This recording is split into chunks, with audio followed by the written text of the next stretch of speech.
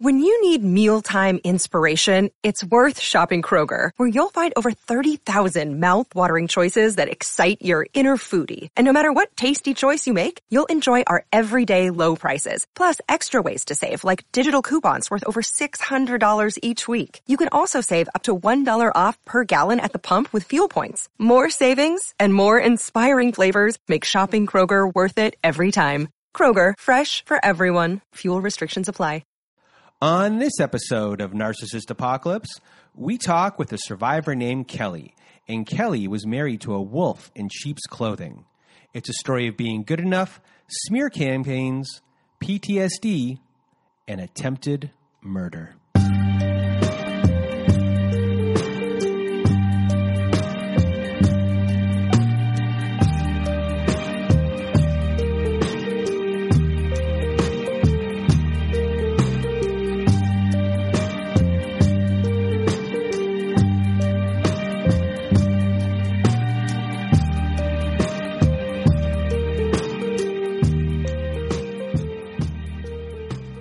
Welcome to Narcissist Apocalypse, a podcast that gives a voice to survivors of toxic relationships. I am Brandon Chadwick, but my friends call me Chad, and thanks for tuning into this episode. So what is a narcissist, you may ask? Well, for the purposes of this podcast, we refer to a narcissist as anyone who has displayed a pattern of behavior that shows a limited capacity to appreciate others' perspectives. It is that simple. And before we get to our episode with Kelly, I just first want to thank everyone in the Narcissist Apocalypse community for listening to the show and sharing your thoughts by email, Instagram, Twitter, and Facebook. Also, a reminder, if you have not left us a review on whatever podcast service you use, Spotify, Apple, Google, Stitcher, CastBox, etc., please leave us a 5-star written review, as it helps out the show a lot when it comes to rankings. Now, if you have not been to our website recently at narcissistapocalypse.com, please do go there if you want to be part of our show. At the top of the page, you'll see a button there that says guest form. You press on that button, takes you to a guest form, you fill it out, and we will go from there. But another way to be part of our show is to also go to narcissistapocalypse.com and to read a letter to your narcissist and be a part of our Letters to Our Narcissist compilation episode. We have a button on that page. So on the side of the page, it's a floating button that says send voicemail. It records up to 5 minutes. So if you need 10 minutes, you got to press it twice. Anyway, record on there. We'll go from there. And if you don't want to read the letter yourself, send us an email at narcissistapocalypse@gmail.com. And in the subject line, put letters to my narcissist, and myself or my old pal Melissa will read your letter instead. Other things on our website at narcissistapocalypse.com. We are offering high-conflict parenting courses that can be found at narcissistapocalypse.com/courses. Yes, we have now partnered with an online parenting company, and many of the courses we are offering were created by Bill Eddy, who is an expert in dealing with high-conflict individuals in court, and now he's helped create many parenting courses to help you through divorce and to help support your children too. These courses are the most widely recognized courses by family courts across the country, so if you want to support the show and are looking for guidance, please do go to narcissistapocalypse.com/courses. What else do we have for you? Oh, we have our Patreon, everyone. If you want to support the show, go to our Patreon. You know what a Patreon is? It's kind of like a fan club. You know, we put extra stuff on there. We have episodes that have never made it to air, follow-up episodes with former guests, and much, much more. So to be part of our Patreon supporting the show, please do go to patreon.com/narcissistapocalypse. And last thing before we start the show, myself and my old pal Melissa are conducting a test episode of a new podcast on Wednesday. It's a call-in show. It's called The Hoover Hotline. It's going to be a very lighthearted show. So if you're being hoovered or you're about to be breaking no contact, just call us instead. We'll be taking your mind off of things, having a good time. We may have some drinks, a cigarette or two. you have no idea what's going to happen. We're just going to do our best to have a good time, take your mind off of things. Who knows what's going to happen? It's Wednesday at 7:30, and the phone number for that show to call in is 845-688-4100. I will put it in the description of this show. And the first caller that gets through, that will be our call for the night. For the Hoover Hotline, our test episode. We'll see what happens, if it works or not. Hopefully this is the first of many, and we will go from there. Anyway, enough with that. Before we get started with the show, with Kelly, we do discuss 2 events of intimate partner violence on this episode, so I'm just sending out a trigger warning for everyone. And I also want to thank Kelly for taking part on the show. She did a tremendous job telling her story, and I was hanging off of every word of this story. You barely hear a peep out of me this whole entire time. So, thank you, Kelly, for taking part. And now it's time for the show and for me to get out of my way and your way. Here is my conversation with Kelly. Welcome to Narcissist Apocalypse, everyone. With me today, I have Kelly. How are you? I'm great. How are you? I am doing well. And today we are going to hear your story of abuse. And you have a couple of stories. However, we're going to concentrate on story number 2. And one day you might come back and do story number 1 with us. But we'll do like a brief rundown for everyone to kind of get a good gist of what was kind of going on in your life and still goes on in your life. And, this is a pretty kind of movie of the week, scary story. And, I'm just going to get out of my way and your way. Kelly, the floor is all yours. Okay, well, I guess to start just a little bit about myself, I'm just like I've always been. I was the shy kid in school. I was kind of nerdy. I'm a natural blonde, so it was kind of funny looking because I have naturally clear eyelashes and clear eyebrows, so kids made a lot of fun of me. And I think that it built a lot of self-esteem issues early on. By the time I hit middle school, or I guess early high school, I got really, really pretty. I don't know what happened. It was like my mom calls me the ugly duckling for that reason, but I think the scars were already there. And so I think that's what initially made me an easy target for these types of people. Because I've had, many different issues with them. But anyways, I got married right around Hurricane Katrina. I was from Louisiana, and I got married to a guy. We had 2 children together. He was very abusive. He cheated on me consistently throughout the marriage. I mean, pretty much every day of the week with lots of different people. And in fact, sometimes people he met on Craigslist. He and I finally got enough when the district attorney of the parish that we were living in basically was like, if you don't leave, I'm taking your children from you. So I had to move 2 states away to go to where my family was living because they had moved out of state, and it was good because of all his stalking and stuff. That was the only way I was ever going to escape that. And anyway, so I took my 2 kids and I moved up to this state and moved in with my parents. I had nothing. I got on my feet, and eventually I got to a place where I felt healed enough to where I could start dating again. And, we live in the age of technology. I decided to try out a dating app. And I actually met a lot of nice people out of there. I'm still not sure why I chose this guy, but out of all of them, there was this one guy who he was not the most attractive guy that I'd ever met. He had a plain, normal job. I mean, I had gone on dates with wealthier men and had a lot of potential suitors, but he was just an ordinary, everyday guy, liked fishing, loved Jesus. He was very religious. And the thing that got me about him was he wanted to meet my kids.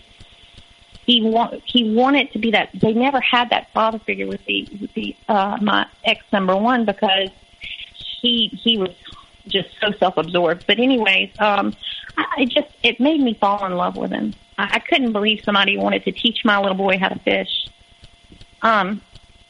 Anyways, basically we started dating. A lot of it, we'd go out at night, but still he was there the very next day, doing stuff with me and my kids, just wooing me very hard, talking about, how pretty I was and all this other stuff, and just, how great we were, and, like he'd never dated anyone before. I mean, he really put me on a pedestal. And he wasn't very attractive, but he was nice looking, and he seemed like a very nice guy, which was completely opposite of the first man that I was with, because the first one was very pompous and arrogant, and he was very good looking. I mean, he looked like a model, the first one, their father.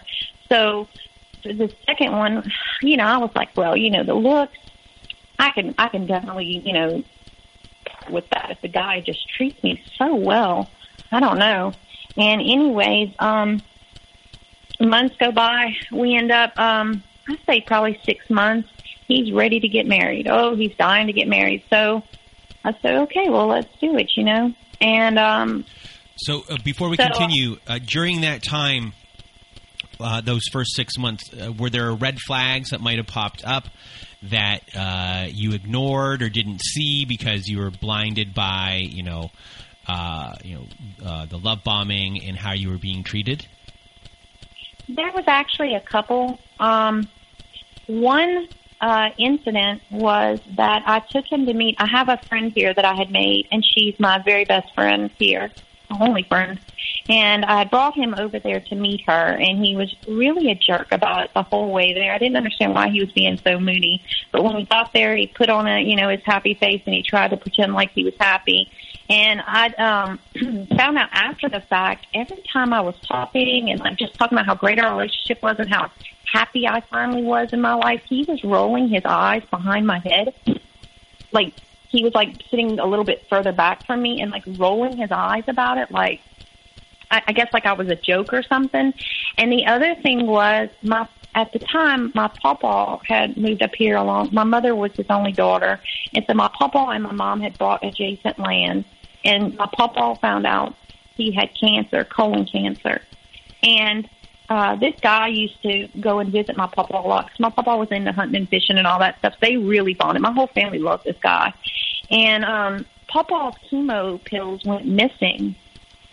We couldn't understand why his chemo, he lived alone. My grandmother's been dead since I was 2. His chemo pills just disappeared. Well, right after that happened, the guy, my ex's mother, calls me and says, he is just too sick to see you tonight. He asked me to call you. He's throwing up. He's violently ill. We may have to take him to the hospital.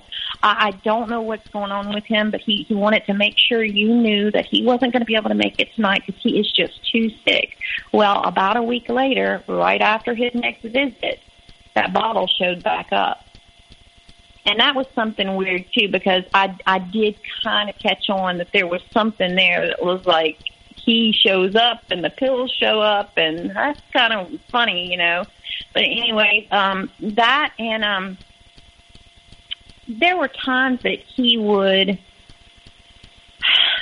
make these comments at me that were like he was saying in a loving way, but he was knocking me down off of my pedestal, making sure that I knew I was as imperfect as I was, like how lucky I was to find a man that I would actually give a woman with 2 children a chance.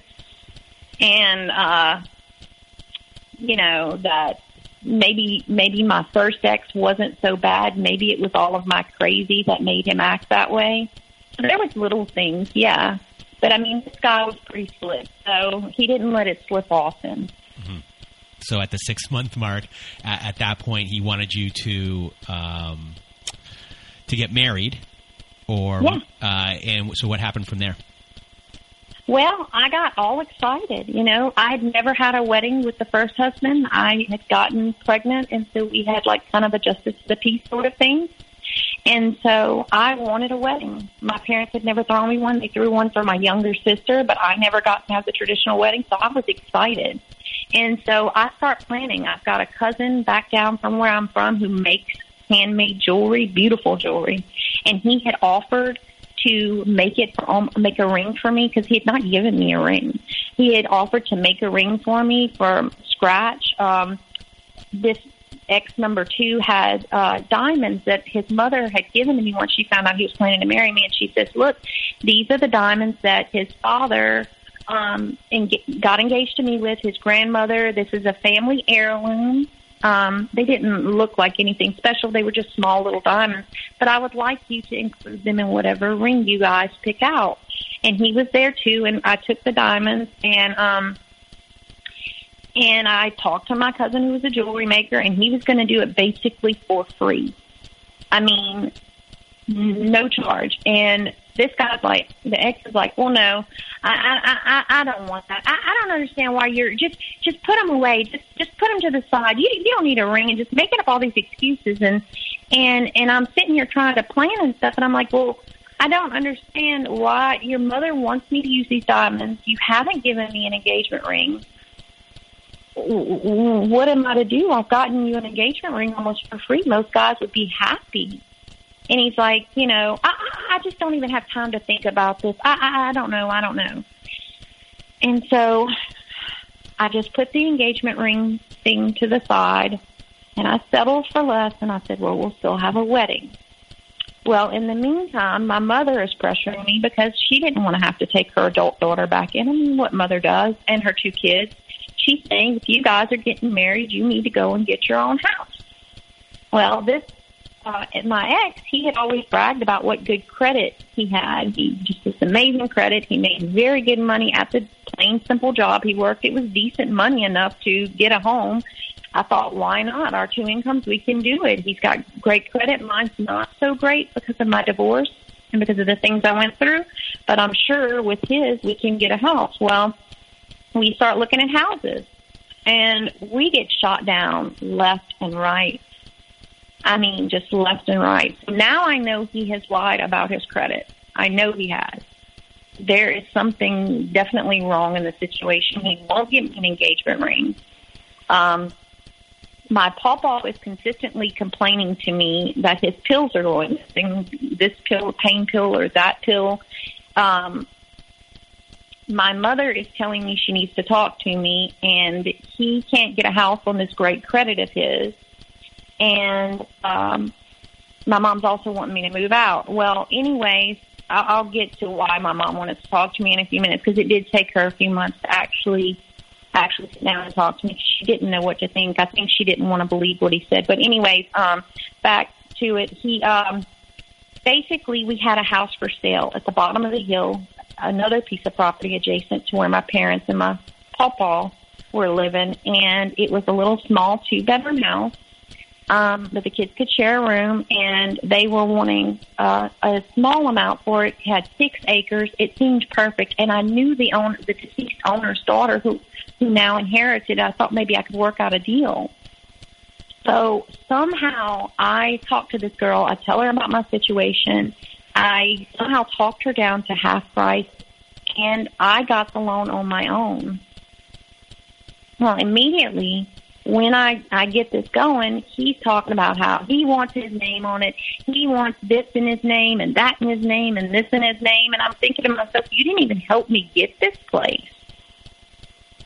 But I'm happy and I'm in love and I'm marrying him. So I start trying to incorporate him, and we get the proper paperwork for him to be included on the title. But that he's supposed to go get that taken care of and stuff, because everything was already signed for and had gone through. The way we did the deal, my mom is a paralegal, so we were able to take care of most of it through her firm. So we didn't even need to include him, and it was pretty simple. Anyways, he never filed that paperwork. But in the meantime, he comes home one day, because we've already moved in this house and we're living together. We're not married yet.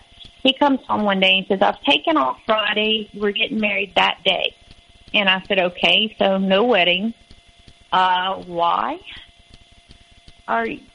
Where? What is going on? He says, we'll go down to the courthouse, we'll get ourselves a marriage certificate, and we'll find a justice of the peace, and that's how we're going to do this. And then I'll take you down to we had this place that we would go to as a lake. He liked fishing and stuff, so he had his own boat. We'd go down there by the lake, and, we'll go boat riding and do what we normally do, and that'll be how we celebrate our honeymoon. So I gave in. I got my mom to watch the kids. He locked up the house, and we get in the vehicle, and we go, and we get married in some attorney's office with his parents as the witnesses. My mom and dad were not invited. Still don't know why that didn't happen. But anyways, that night we are supposed to have our honeymoon. I'm all excited. The whole way he's being moody, he's being quiet, he's being weird. We check into a motel instead of the normal family house we stay at that's on the lake, which is weird. And immediately when I walk into this motel, it's almost like he did this on purpose, but when we walk into this motel, this girl behind the counter, she's younger than me. I was 4 years older than this gentleman. And this girl is in her early 20s, and by this point I'm 32. And she's acting jealous, she's acting moody, she's acting shifty, and I know that he hangs out in this town a lot when he's not with me. He likes being on the lake, he likes fishing, he does tournaments here, and she's just acting so weird. So anyways, we check in, we put our stuff down, he says, let's go down to the bar. So we go down to the bar, and the whole time, this girl has apparently gotten off of her shift. She's down at the bar. She's cutting up over here in the corner, dancing, making a big show of herself, almost like she knew him and she was trying to make him jealous. And he was continuously making comments about my weight. Another gentleman in the bar had come over, and this was not something abnormal to me. He was flirting with me, and I just, talked with him, and we all played pool and stuff, and he's like, he's not flirting, because I walked over to him, I'm like, hey, he's flirting with me, I think he's flirting with me, just picking, and he's like, he's not flirting with you, nobody'd be interested in you, you've gained so much weight, stop. And in the meantime, this girl is really making this huge scene. And I was like, what's this girl's deal? Does she know you? I don't know her. I don't know anyone from here. I'm like, then why does she keep walking by, bumping you in the shoulder, winking at you, dancing, like provocatively, just acting completely crazy? I mean, just a second ago, she was working in the lobby. Most people don't act like that where they work, It was just weird.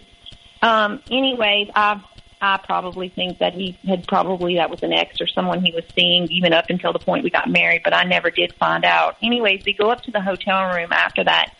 He is back to his moody self. We do not consummate the marriage. That does not happen, which he knew that in my first marriage, that really made me suffer when I got married the first time, because that didn't happen. In fact, it didn't happen for the first couple of months in my first marriage, because I was treated like I was disgusting and not good enough and not worthy of him anymore. And this is exactly what this guy is doing to me now in this second marriage. I told him one of the most vulnerable places in me, something that hurt me so severely, and I'm watching him do it to me. And he's acting like he just is not attracted to me. He'd like to go to sleep. He's completely exhausted. I'm crazy, and he just wants to go to sleep. So that's what he did. And so I fixed myself a stiff drink and sat up the entire night crying in the hotel room. The next day, we packed our stuff. We never went on the lake, and we came back to our house. When we get back to, my house, really, we get back to my house, and my doors are wide open. The only two people on the earth that I assume have the keys are me and him. But we've been gone, and he said he locked them. The doors have been open all weekend. I have no clue what that was about. I don't know if he's made a key for his family members or what's going on here. So I just brush it to the side, and we come in. I'm upset enough already. We come in, we unpack, and we start our life together. Well, immediately I start noticing things. This house was in mint condition when I first looked over it. It's an older home. It's from the 50s. But the man who owned it, I knew very well. He was like a member of our family. He was an electrician. And he took very good care of this place, very, very good care. Well, the air conditioner went out almost immediately. I had a friend who worked on air conditioning. In fact, a neighbor, another older man, and he came over and looked at it, and he couldn't even figure. He says, it looks like somebody has made the wiring under the house backwards. It's the craziest thing, almost like they're trying to catch a fire. So he fixed the little thing, and whatever it is, I'm not really good with that stuff, but he fixed whatever it was, and he said, all right, well, we've got you fixed up, and my air conditioner was working again. And then all of a sudden, this ceiling fan was making noise, the one above my bed in my bedroom. And it was acting funny, like the lights were going on and off and acting weird. Well, I knew ex number 2 took school to be an electrician. I knew he knew how to fool with this stuff, so I asked him to look at it. And his dad knew how to work on this stuff. So I asked him to look at it. And it never did get fixed. And he is, I think, every time he touches something, breaking it more. For instance, we had bought a dishwasher to go in here since this place didn't have one, and he puts the dishwasher in, and it just won't work. Your house is the only house in the United States that a dishwasher won't work in. It just won't work. He just wasn't trying to help anything, and the things that I did have continuously would go out. Anyways, and then I started noticing he was working more. He would go to work for Monday through Friday the whole time we were dating, and he would have to work maybe one Saturday every couple of months. He worked for a local water department, so it's not like he, had this big job. He had to do like a police officer or anything like that on call, or he worked for a water department. But all of a sudden he had to work every Saturday and Sunday, every Monday through Friday, every single one. And basically he was being more cold and more distant than ever. And when we were going to places in town, like this one particular gas station, I had made this gas station because at the time I owned my own business. I made all natural, like beef serums and soaps and things like that. And I had made friends around here because I had a lot of my customers. I'd just bring them their products. They'd give me the money and whatever. Well, I had sent him one time to go and deliver this really young college girl's products to her who worked at this gas station. And I said, look, this is her. Just give her the stuff. She'll give you the money for it, blah, blah, blah. I'm just too tired. And so he did go. Well, after that, all of these girls start treating me so weird. Nobody's buying my products anymore. This girl is turning her nose up every time I go in there. And it's just, I've never had a problem with not being able to make friends. I'm nice to everyone I meet, and it's really hurtful because this is affecting my business too.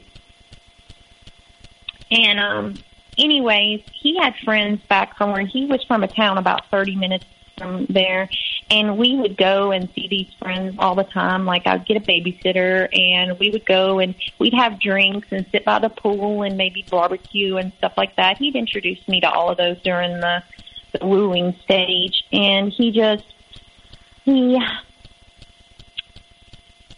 would walk off with people, and then I would notice that person would no longer want to be around me or would act strange around me. And this was months after I'd met them, and I'd made a friendship with them. I'm not from here, so any friend I can get, I'm happy to have.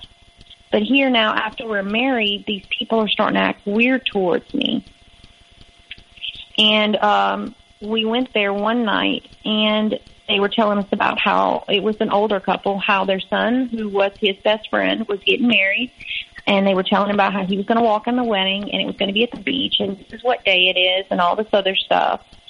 And so we had started making plans to go down to that. Well, they were telling us how we could stay in their condo, we could bring the kids, it would be free to us, all we have to do is pay for our own gas, and all this other great stuff. And I was excited to bring my kids to the beach. And so we all pack up and we go. And we get down there, and he rents us this really cruddy hotel room. And I'm like, why aren't we going to stay with, and why are we staying here? And he's like, I don't know, blah, blah, blah, blah, blah, blah, blah. I just want to stay. I want my own peace and my privacy and this and that, just making up excuses. Well, he's blowing up my phone saying, hey, where are y'all at? We're having this big party. It's a wedding weekend. We're going to have so much fun. We're waiting on your kids. There's other kids here. Why are you guys not here? I said, I don't know. Let me ask X number 2. And X number 2, like, don't respond to her anymore. Don't say anything else to her. Just leave her alone. Well, so I didn't respond to her. Well, that was my mistake, because apparently he was on his phone letting her know that I was throwing a temper tantrum. I thought I was too good to stay in their condo. He had to spend all of this money to give me this nice hotel room for me and my children, and all of his money on his gas money, because I was unwilling to help him pay for any gas for this wedding. And the wedding is the next day. And so I show up at this wedding, and people are sneering at me because this is the lady holding the wedding, and she's friends with everybody there. And no one is speaking to me or my kids. No one will give us a seat. We have to stand during the whole wedding. And he walks off immediately once we get there to go walk in the bridal party. And we're just treated completely bad. Anyways, I really was hurt. We go to the reception, and no one talks to us. Me and my 2 children sit at the table by ourselves and eat our reception food. Meanwhile, he's flirting with the girls like he's not married, and he's dancing, and he's having a good time. He's acting like I'm not there either. On the way home, he picks a fight with me. So here I am in hot water again, and I'm still unaware of anything I've done, because it wasn't, I didn't find out at that weekend that he had said the things he said. Otherwise, I would have been able to take up for myself. So anyways, we get back home, and I'm hurt. I'm upset, but I let it go because I love this guy, and my whole family loves him, and they never even loved the first guy. So there must be something wrong with me at this point. Because for me to be being mistreated by someone that's so good and so perfect that everyone loves, I must be defective. This is what I'm thinking. Anyway, he started spending more time at his family, and I had become really close with his mother and father. I would visit with them. I would bring them cakes. I was trying to get close to them. And they were very nice people, like the most warm-hearted, nice people you could ever meet. I even started trying to go to their church, even though we're not the same religion. I'm Catholic and they're Baptist, just to try to be close to these people, my new in-laws. And I'm noticing here lately they're making comments about me and my jealousy and my controlling ways. And I'm thinking to myself, Are you kidding me? This guy does whatever he wants, whenever he wants. And I don't even try to control him. I don't understand what's going on. And I apologize. I need to back up because I need to go back and mention the fact that I completely forgot this. 2-3 days after we got married, I woke up that morning to go on a job interview because my at-home business wasn't making enough, and I was going to get something part-time. And I went out to my car, and it was on a flat. And so I go out there. I know how to change a flat. I started to change it, and he was supposed to be at work. He shows up here and says, oh, no, I'll fix that. And by the way, we have a lunch with my uncle and my mother and my aunts today. We need to go to this. And I say, okay, why? Well, I'm going to put you on my medical insurance. And I say, but I've got a job interview. Oh, you don't need that. I'm going to take great care of you. When he's the one who was pressuring me to get the extra job. But anyway, so I get dressed in appropriate clothes. We go to this lunch, and I sign all of these forms. And his uncle informs me that I've just signed up for a life insurance policy that makes X number 2 the beneficiary, that there's a $20,000 policy on both of my children. How generous of him. I never heard anything about any of his policies being, making me the beneficiary. But I assumed with all of that the medical insurance must have been folded up in there somewhere, and they're just not talking about it. So I wanted to mention that because that is something very important in the story. Anyways, back to the present. At this point in time, once we got back from the wedding, I got really sick, really, really sick. And I had to go to the doctor. But I've got medical insurance now, which is something I had not had since I moved here. So I go to the doctor, and I say, look, I don't have a card, but this is who my husband is insured with. This is who he works for. We live in a small town, so I just assumed they could look it up on their computer or whatever. They're like, no, you're going to have to contact them for a copy of the card. Okay, so I text them, hey, can I get a copy of the insurance card so that I can be seen by a doctor? I'm really sick. Well, the thing is, I haven't signed you up for insurance. I said, okay, so what was all that sign? Well, that was just life insurance. And so bells start and alarms start going off in my head. We had talked about putting me and my kids on the medical insurance because that's important. But the life insurance was something that caught me off guard at the time. It raised flags, but I thought maybe he was just being a nice guy. But now I find out I didn't get any medical insurance. My kids have zero medical insurance, and this whole time I could have put them back on Medicaid when I had taken them off. And I'm screwed. So I had to go back home. I had to just hope I got better. And I'm heartbroken because I've been lied to. Anyways, I did get better, obviously. And he wooed me back into just thinking it was an accident and a mistake, and he would go ahead and get it taken care of that week, and he did. And here's the kicker.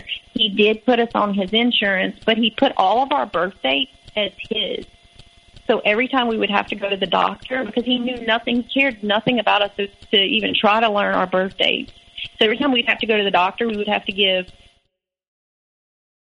as our birthday, and it wasn't even the correct birthday. Like, I've got a 10-year-old child here, and that's not their birthday clearly, but that's what we're having to give anyway. He did go ahead and do that because he knew that I was on to him. Well, his parents start coming around a lot more at this point in time. I don't know why they're doing it. It's awfully suspicious. I've gotten a job by this time. I'm working for a law firm. And when I'm showing up home from work, they're already there, and they live over 30 minutes away. So it's kind of weird. And they're just always sitting in my living room. They're always bringing us stuff. They're there almost every night of the week.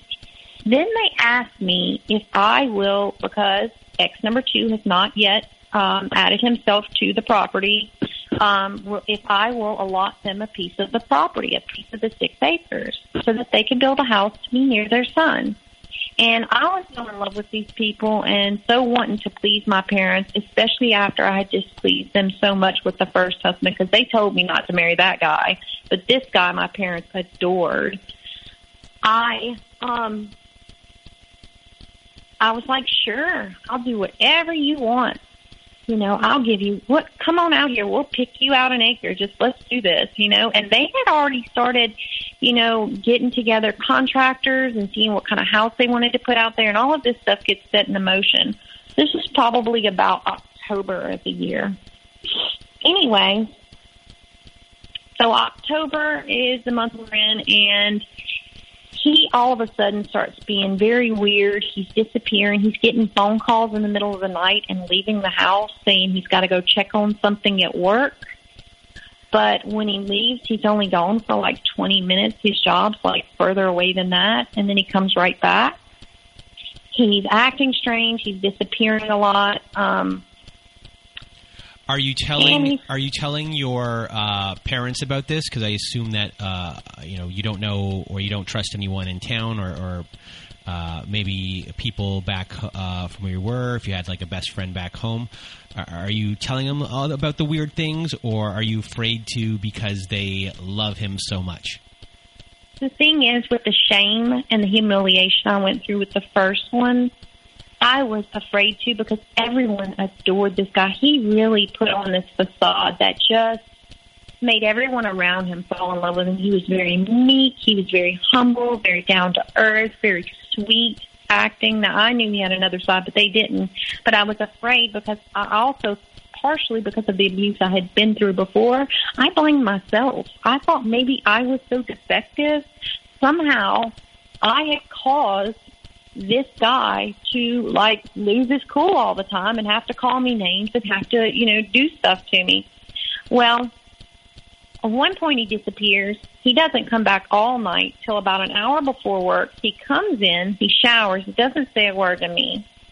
He comes out of the shower dressed in his work gear and goes to leave. And I stopped him and I said, "Hey, what is going on here?" And he said, "Don't you ever talk to me like that." And he slapped me across my face. And I said, "Oh, my God, I'm reliving this. He's put his hands on me. What is going on here?" Well, that evening he came home and he said, "You just make me so broke having to pay you and your children's bills and all this stuff," and which is not true because I'm paying part of the bills. "I can't take this lifestyle anymore. I don't even have money to put money in my gas in my boat, and I can't go fish like I want to, and this and that, and you're just a pain, and I just can't deal with it. I'm leaving." And I was like, "What? Why would you leave me? I still don't understand. We have some money. Everybody's got bills. Everybody runs into hard times. What are you talking about? You're just going to leave?" And I said, No. This can't happen. This can't happen because my parents are going to be disappointed in me, and I've got this mortgage to pay now. And so I jump in my car with my kids, and I take off to his parents' house because I think they're my allies. And I go over there, and I beg and I plead to know what is going on with him, why he didn't show up last night, was he there? I really love him with all of my heart. All I want to do is make him happy. I don't understand why he's leaving me. Can you guys please talk to him? Please don't let him in this marriage so soon. I can make it work. I can fix whatever's broken in me. I mean, I was really brainwashed. And the whole time I'm there, I don't hear from him until right at the end, where I get a text message from him and says, "You stupid bitch, leave my parents' house now." Apparently one of them had informed him. So I was sad, brokenhearted. I left. I went home. By the time I got home, he was not here. His parents, this house came with no refrigerator. His parents had bought the refrigerator as a wedding gift. He had taken, this one man wanted me to believe that he moved an entire fridge by himself out of this house into the back of his truck and had left all of me and my children's food on the floor. Everything we had to eat on the floor to rot. I had to call my parents, and I had to finally speak to them about this because I had to ask them for an ice chest and ice to keep some of my food, like my kids' milk and stuff, And I was on his phone plan at this time because he wanted things in his name. He immediately cut my phone off. So I had no phone either. So I had to go over to my parents. I got the ice chest. I got the ice. I admitted to them. I blamed myself completely for this. I said, "I don't know what I've done. This is weird. It doesn't make any sense." Because with the first one, I explained, with the first one, everything made sense. This guy knew what he was doing. He was pro at it, and he knew how to set me up and gaslight me real good to where I really did feel guilty for something, and I knew exactly what it was. But with this guy, it wasn't like he was even trying. He could just make up stuff, and automatically I had to believe him, and it just was what it was. I don't know how to... He had me so mind-twisted. I don't want to say the word I'm thinking, but he had me so mind-twisted that I couldn't see left from right, up from down. I was a mess. Anyways, he's gone for an entire week. And at nighttime, I have a garage outside, and at night I could hear the garage door opening, and I'm scared. I'm by myself out in the middle of nowhere. So I'm scared. I look out the window. I can't see anybody, but at night I can hear somebody going in and out of my garage every night. My car's parked in there. It's a brand new car. Anyways, within that week, my brand new car won't crank. It won't crank. So my mom takes me down to the local O'Reilly's, the auto parts store, to see if maybe they can help figure this out. Because I don't have money to take it to a mechanic or get it towed. And one of the guys there happened to be experienced with vehicles. His name was such a sweet guy. He was a U.S. Army veteran, very nice guy, married, children, everything. He befriended me. I make friends easily. He's like, let me tell you something. I'm going to come over there and look at your car, and we're going to figure out what's going on. I am so sorry you've gone through all of this, because I opened up to him. I was like, look, I'm going through a separation right now. I am heartbroken, and this is not what I needed, And so he came over, and he brought his wife. I said, but I wouldn't feel comfortable unless you brought your wife with you. I respect other people. So he did. He brought her. Her name was Brooke. I made friends with her immediately. Her kids played with my kids.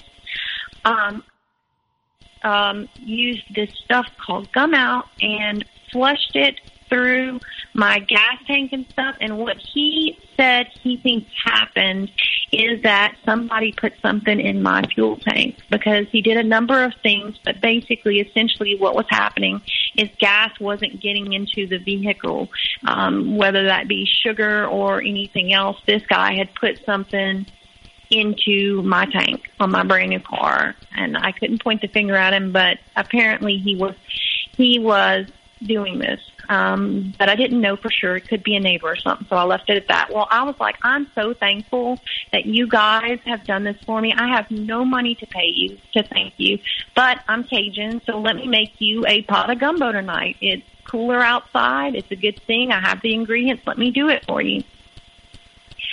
So I made them a pot of gumbo. They stayed over here. Their kids ate, and apparently I was right on my gut feeling that he was coming around, because I get a text message from him, and it says, moved on so quickly. Now, this guy's supposed to be staying at his parents', which is over 30 minutes away, so how does he know that there's a vehicle in my yard? And I said, no, I have not moved on. What are you talking about? Well, you've got company over. And I said, well, my car broke down, and I've made some friends. He shows up and walks in like he's been here the whole time. And it's very weird about it. Like, we're all having fun, we're joking, we're talking. He doesn't come in and introduce himself. He doesn't come in and say hello. He sits in a chair and stares at everyone like, get out of my home. It made us all so uncomfortable that they gathered their kids and they left. I thanked them again, and I said I'd be in touch because I like making friends. And I let them go. Well, as soon as I left, he tells me I've got the refrigerator in the back of my truck. If you'll help me, because apparently he could get it out of the house, but he needed my help with the dolly to get it back in. I'll go ahead and give it back to you. We're back together. And I said, we're back together. Okay. So he comes back in. He moves back in. I'm very uncomfortable about what he's saying. So I said, well, why don't we take our time? Why don't we start moving back in slowly? I do thank you for the refrigerator. I'm still not sure why you took that from me and my kids, but I'm glad to have it back. And maybe we could just ease our way back, because there was something about me that was making you unhappy, and I can't deal with heartache again. And he says, no. We're getting back together right away. And sure enough, by the very next night after work, he shows up with all of his bags, and he's moved himself back in. And so he was back for around a week. And he comes home one night. I don't drink often, but like I said, I am Cajun. We like a good beer every now and then. He comes home one night with beer for me. I decided to open one up and clean the house and, have it or whatever. And then I had two. My kids were asleep. I'm fine, whatever. Anyways, on the second beer, I decided I would go ahead and put it away in the fridge, and I did. But I had alcohol on my breath.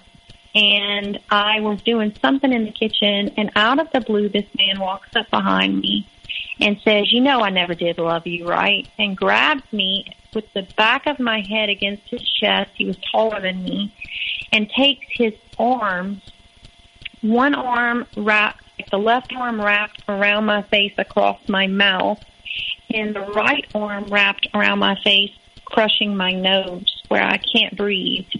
And he starts slamming all the weight of his arms into my face, and I can hear my nose cracking, what feels like my skull cracking. I can't breathe, and I can feel my teeth shifting in my head. He's pushing so hard. I'm thinking he's trying to pop my head open. What is going on? And anyways, I apparently passed out because I woke up and I was in the floor, and he's standing over me almost like he's deciding what to do.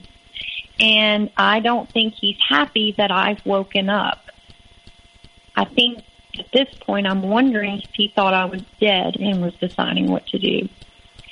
And anyways, I flipped out. I freaked out. I said, why would you ever do that to me? Why would you hurt me like that? I think my nose is broken. It won't quit bleeding.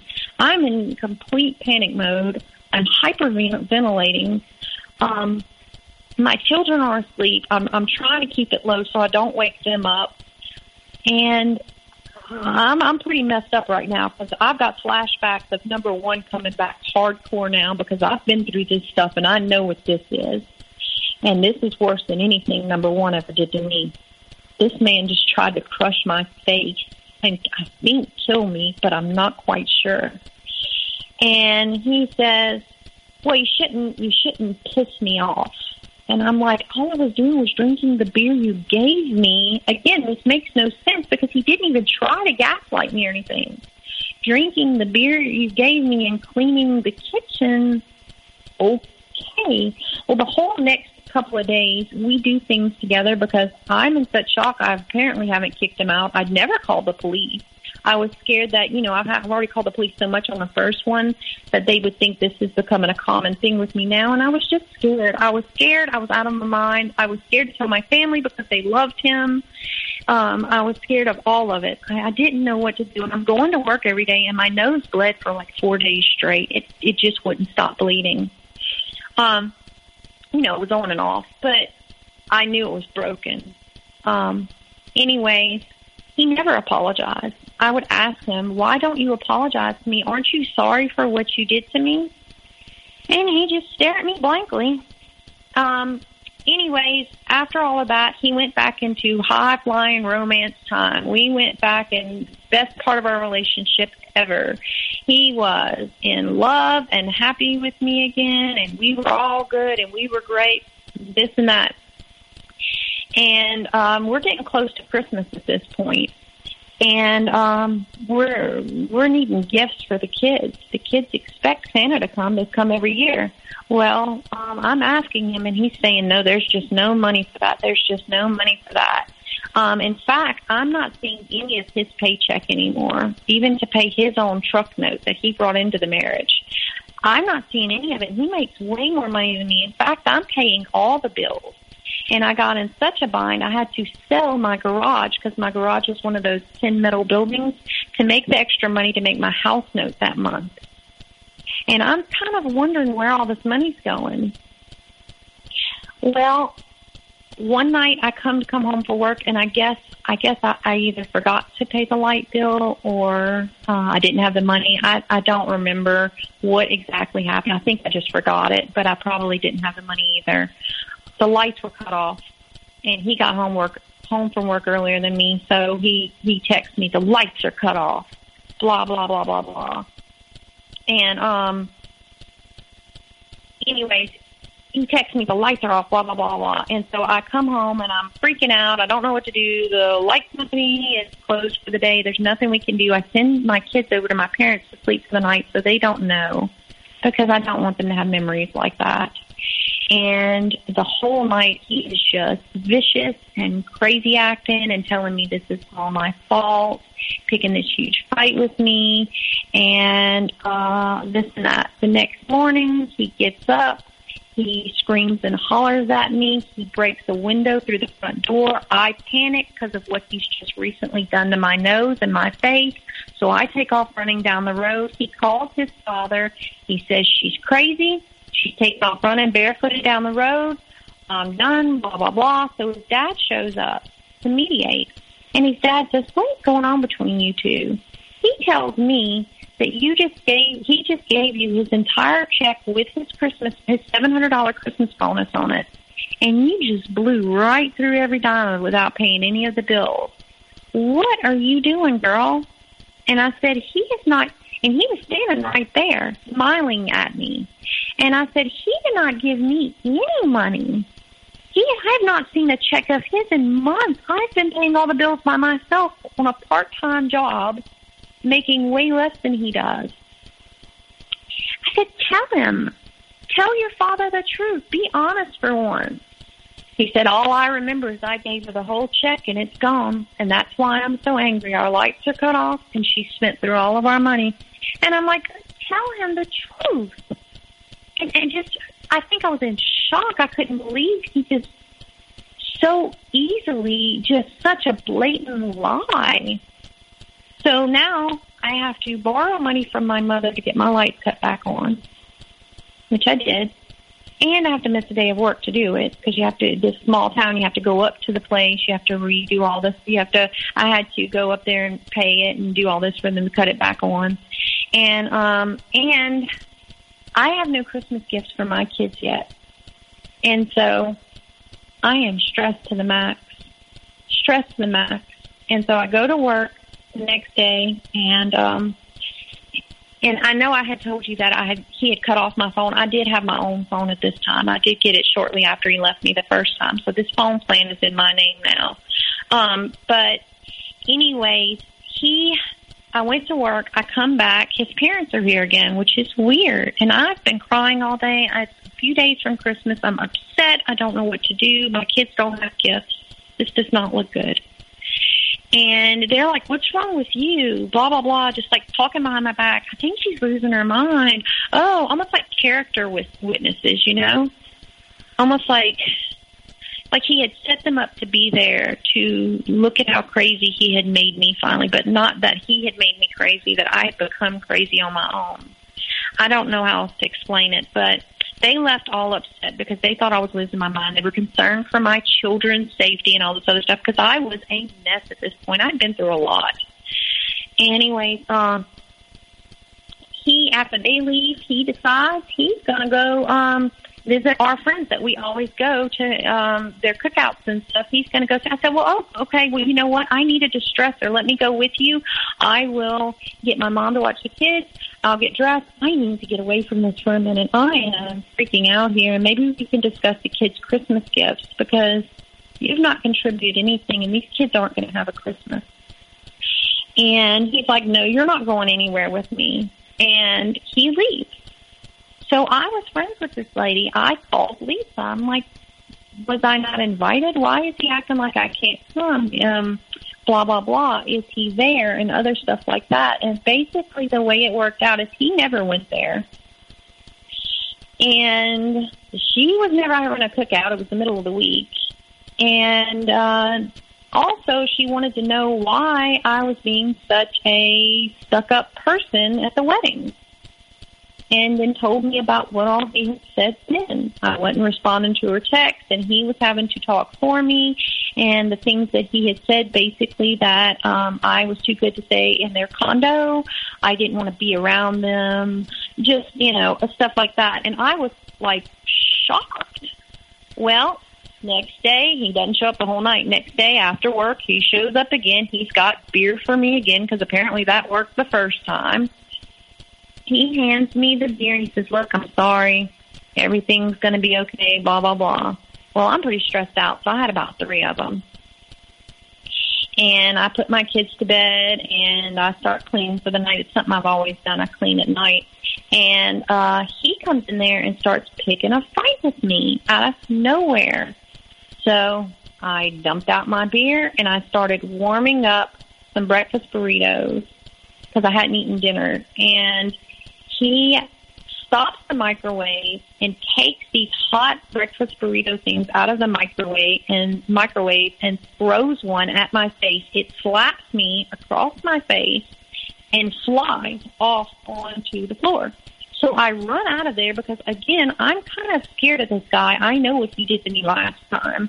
So I run into the living room, and I am standing by the Christmas tree trying to figure out, I guess, where I could hide. I don't know what was going through my mind.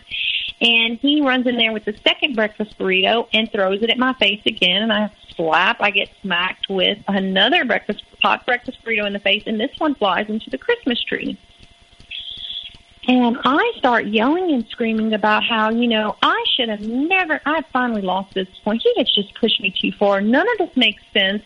This is crazy. I did not sign up for this. And what does he do? He comes up behind me, and he does the same thing again. He puts my head up against the back of his chest. He grabs me up. He puts his arm around my nose and one around my mouth and strangles me out. And I start kicking things down and trying to do anything I can. My little girl wakes up, who is about 4 at this point in time. And she comes in here and she goes, please, don't kill my mommy. Don't kill my mommy. Please, don't kill my mommy. And I can see her because he's got one arm, the one going over the nose is covering one eye, and I'm going in and out, but I can see her begging for my life. And I can't say anything, and I feel myself fading out. And I don't know how I woke up again that night because I'm almost positive he had that shocked look on his face again when I woke up, that he was dragging me by my ankles out into the kitchen. And I somehow escaped from his hands around my ankles. And I took off running in my nightgown in the middle of December. It was raining that night with my 2 little kids in tow, and we take off running to the nearest neighbor, which is not my parents. There is a house in between our land. It's the back part of my land that's adjacent to theirs. So there is like a Mr. George who lives next door to us, and he's a nice older guy. He lives alone, but he has a house like right here. So we take off running barefooted in the rain in our night clothes to his house. I get to his house. I'm screaming. I'm freaking out. I'm upset. I've got alcohol on my breath because he gave me beer. And Mr. Dodd lets us in, and he says, I'm not going to let you in unless you let me call the police. And I said, do whatever you need to. I am scared out of my mind right now. I think this guy just tried to kill me. And he called the police. Well, we saw the police show up over here. By the time that I had walked back over here with my children, he had already gotten a chance to talk with the police. And his story was, he was already packing his things by the time they got there. His story was, look, I just told her I was leaving her. I have someone else. She's pregnant for me. And I told her that. She flipped out. She started beating herself up.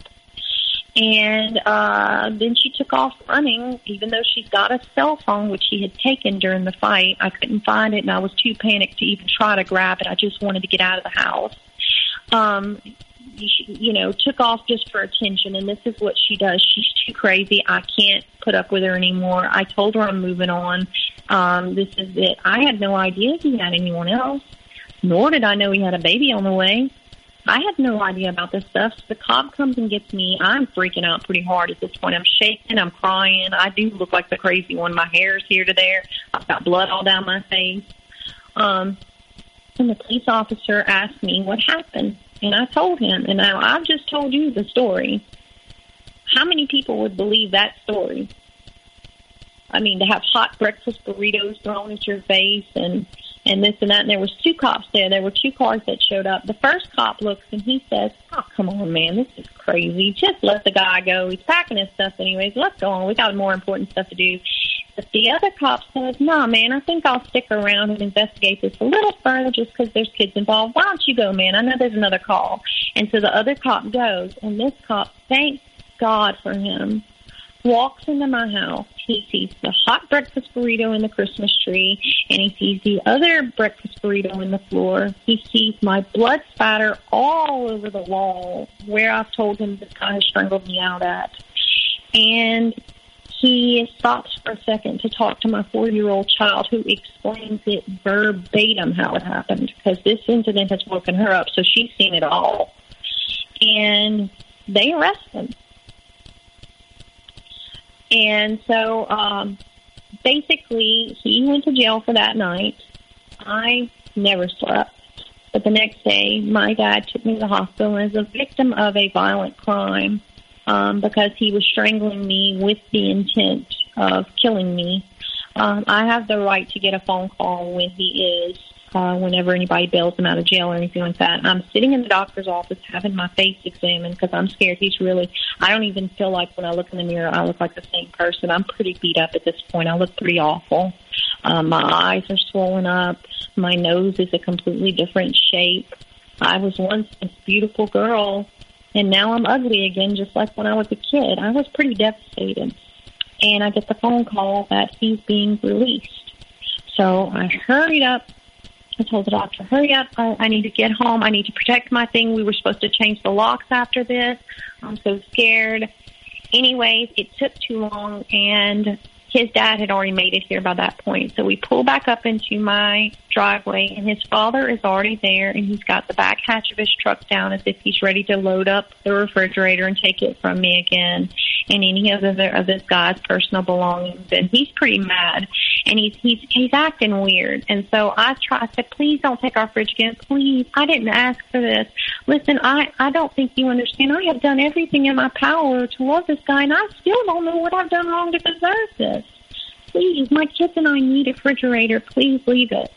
And he says, okay, fine, I'll leave it. But what are you talking about? Like, he doesn't know anything. Like, he's not the one who just bailed his son out of jail, because the son is nowhere to be found.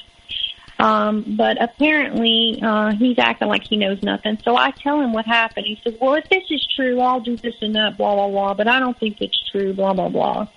Well, next thing you know, the bail bondsman shows up with my ex. He jumps into his vehicle and leaves. His dad jumps in his vehicle and leaves. Everybody's gone.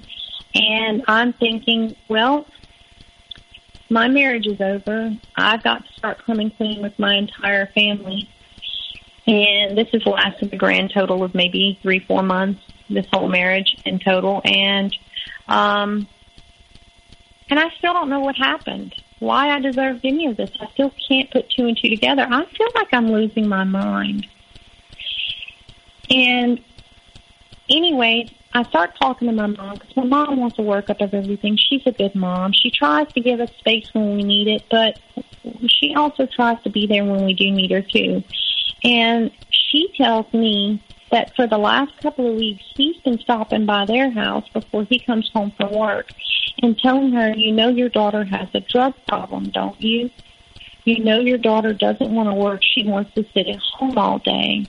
You know your daughter has a drinking problem, don't you? And my mom knew me well enough to know better than that. I've never tried drugs. And anyways, it was shocking to me that he was on a smear campaign before any of this, and had been for months, because then my papa comes around and starts telling me about things he said about me to him. And everybody that I had avoided talking to was hearing things about me, but they had avoided talking to me too. This guy had manipulated the situation so much that even my papa was heartbroken. It was like this guy had broken up with him as well. Everybody was heartbroken, and no one could understand why or how this happened. And I still don't have gifts for my kids, and now we're like 2 days from Christmas. So my mom was kind enough to buy the gifts on the promise that I would pay her back on my next paycheck. And I did, and she bought me a few gifts for my kids. And I start getting prepared for Christmas. Meanwhile, he knows he's got a trial coming, and it's basically attempted murder.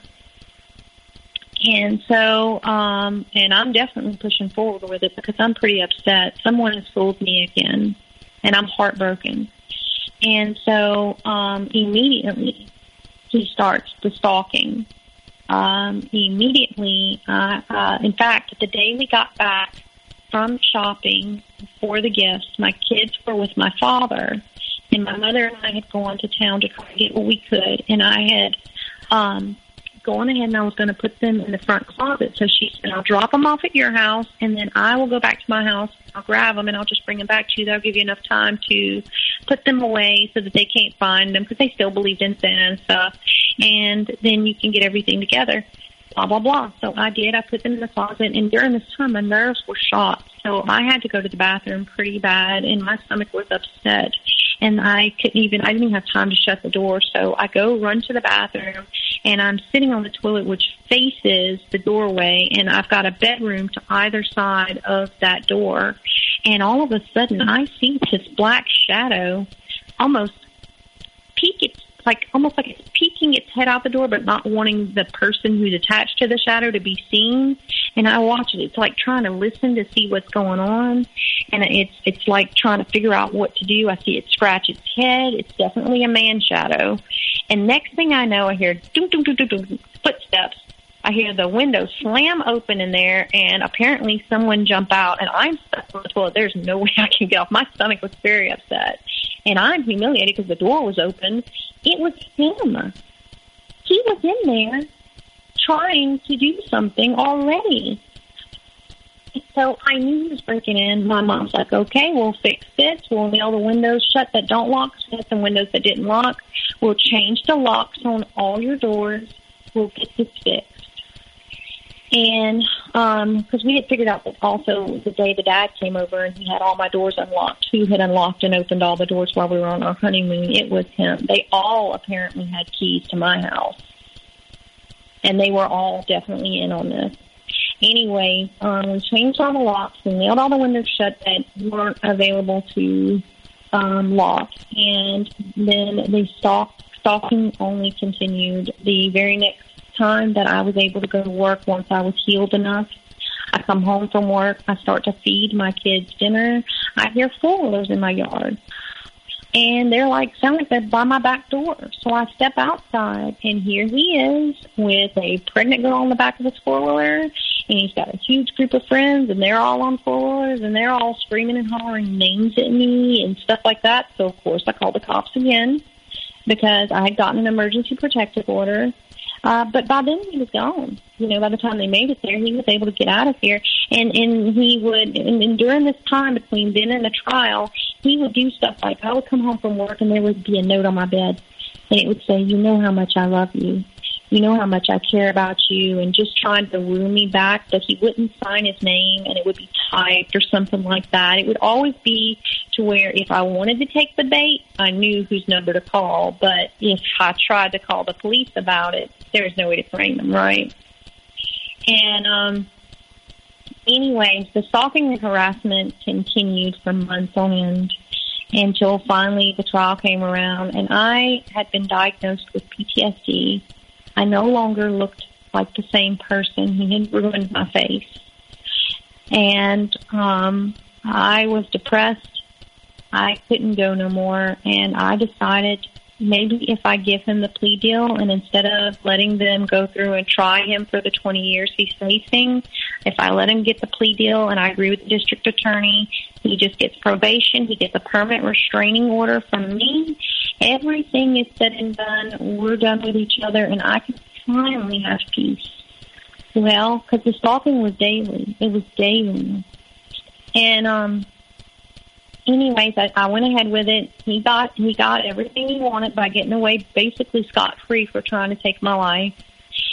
And he walked away clean. Well, he had made friends all around me, so it wasn't too long after that I found out about what his little scheme was. I found out that he did, in fact, he was cheating on me the whole entire time, that he did get a girl that was much younger than me pregnant. They had a baby on the way, which would make obvious sense why he was desperate for the money. Then I found out at another point that he had gotten addicted to methamphetamines, and that's apparently where his paychecks were going, or the most of them. And so that's every reason to want to cash out on two $20,000 insurance policies. And here I am. I've already dropped the charges. I've let the trial go through. I've done it all. So there's no way to go back and say, hey, wait, I changed my mind, district attorney. It sounds pretty scary, locking back up. So I basically had to just accept that this person had married me, most likely from day one, considering he had put the life insurance on me 2 or 3 days after we got married. he had put the life insurance policy on me only to kill me at some point, and possibly my children, most likely my children, because who doesn't want $40,000 extra money? And that's all I'm good for. That's my entire worth. And now that he's gone, he's changed the way I look altogether, so I'll never be the same person again. I had a lot of coping to do. And he's been able to move on with his life free as he's ever been and just have probation and, a restraining order. It was very scary for me. It was very upsetting. But I said, well, at least, when I file this divorce, I'm going to make it very clear that if he hasn't already gotten rid of the insurance policies, that it needs to be done. And that's what I did. I filed the divorce and I did all of that. And long story short, after he got his way, a lot of the stalking did stop. He still had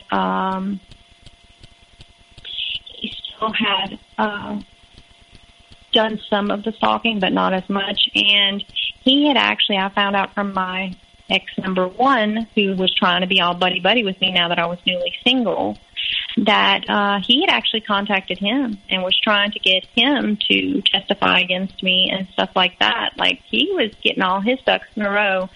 And anyway, years down the road, this is the end of the story, but years down the road, I am working at a new law firm full-time. I've completely gone through counseling. My children have gone through counseling. Our life is brand new. I've started a new relationship.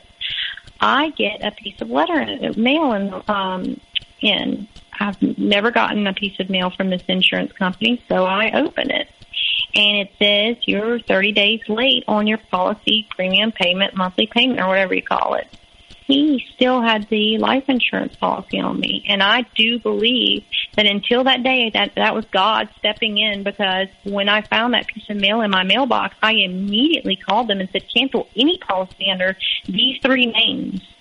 But until that point in time, he was still, and he was going to wait for the new to wear off of everything. And he was going to come back and, burn my house down in the middle of the night, because I was nothing more than a cash transaction for him. I was easy money. So now that, this has happened, you canceled all the insurance, you went through the process of healing in PTSD. How long did it take, or do you still battle your PTSD? I battle it. I don't think it ever fully goes away. They made me do a lot of different things. I'd gotten to the point where I was hearing voices. I was so traumatized. Apparently weren't there, but I still to this day believe they were, because I had heard them and all that. So it took a very long time in counseling, but I'm not fully healed, but I'm a lot better than where I was. A lot better. And how are your children doing? They're doing better. They're good. My daughter still has flashbacks of what she witnessed. She's now 10 years old, but she still has flashbacks. But my son, he's fine. He's sad because he did love this man very much, and he especially loved this man's father very much. And so he's sad that they're gone, but he didn't actually witness that night. She did. And so she was pretty traumatized. But they've gone through counseling. They're doing a lot better. They did used to tell me whenever this all was going, right before the trial and everything like that, few months, it was like a 6-month waiting period between the time it happened and the trial. They would tell me that they saw him at their school. He'd be standing outside of the fence waving at them. Crazy stuff. Crazy stuff, that he would be coming to their school, taunting them with that. But they're better now. And you also said that you're now in a relationship. So how difficult, after going through husband number one, who presented abuse in a different way than this, so still like this, but not to this extreme level, husband number two, how do you trust other people again, and how do you trust your judgment again, and what were the processes that you went through with I guess your therapist, a trauma specialist, and maybe your church? Well, okay, so during the time that I was with him, because of the first relationship, I had kind of gone away from my faith. That's why I was willing to go to his church. I'm Catholic. And so I had completely strayed away from my faith. I was dabbling in other religions, but I really wasn't a very faithful person or anything like that. I completely went back to God. I 100% went back to God immediately, wholeheartedly. And God was the only man in my life for 2 years. I couldn't even be near another man. I remember like 8 months after it happened, a boy walked up to me in Walmart, a man, whatever, boy, man. He walked up to me. I was in the freezer section. He asked me for my phone number, and I dropped the bag of corn. I had like a steam bag of corn in my hand, and I started crying and staring at him. It was insane. Like, he probably got the shock of his life. Like, all I did was ask her for her number, and I just started crying. I was scared. I was freaking out. I dropped my stuff out of my hands. He ran away. So God was the only man in my life for 2 years. And then I wasn't ready to date whenever I did start dating again. I had known this guy since high school, the one that I date now. I know his whole family. He had been after me for years and years and years since high school. And I don't know, maybe it was the distance between us or something, or, I just always would reject him. I wanted him to be on the friendship level and nothing more. You know what I mean? Mm-hmm. And he waited, and he was patient, and eventually I gave him a shot, and it was a very slow process. It wasn't like I was ready to just jump right back into it or trust him again. And he has had an uphill battle with me, because there are times where I push him to his breaking point, accusing him of things or thinking this or thinking that, and he has to be patient and know, I had to explain to him, here's what I am, here's what I've been through. I am damaged goods.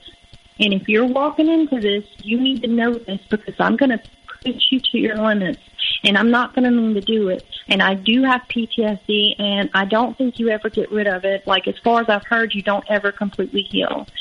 It's like the switch in your brain that makes you have coping mechanisms.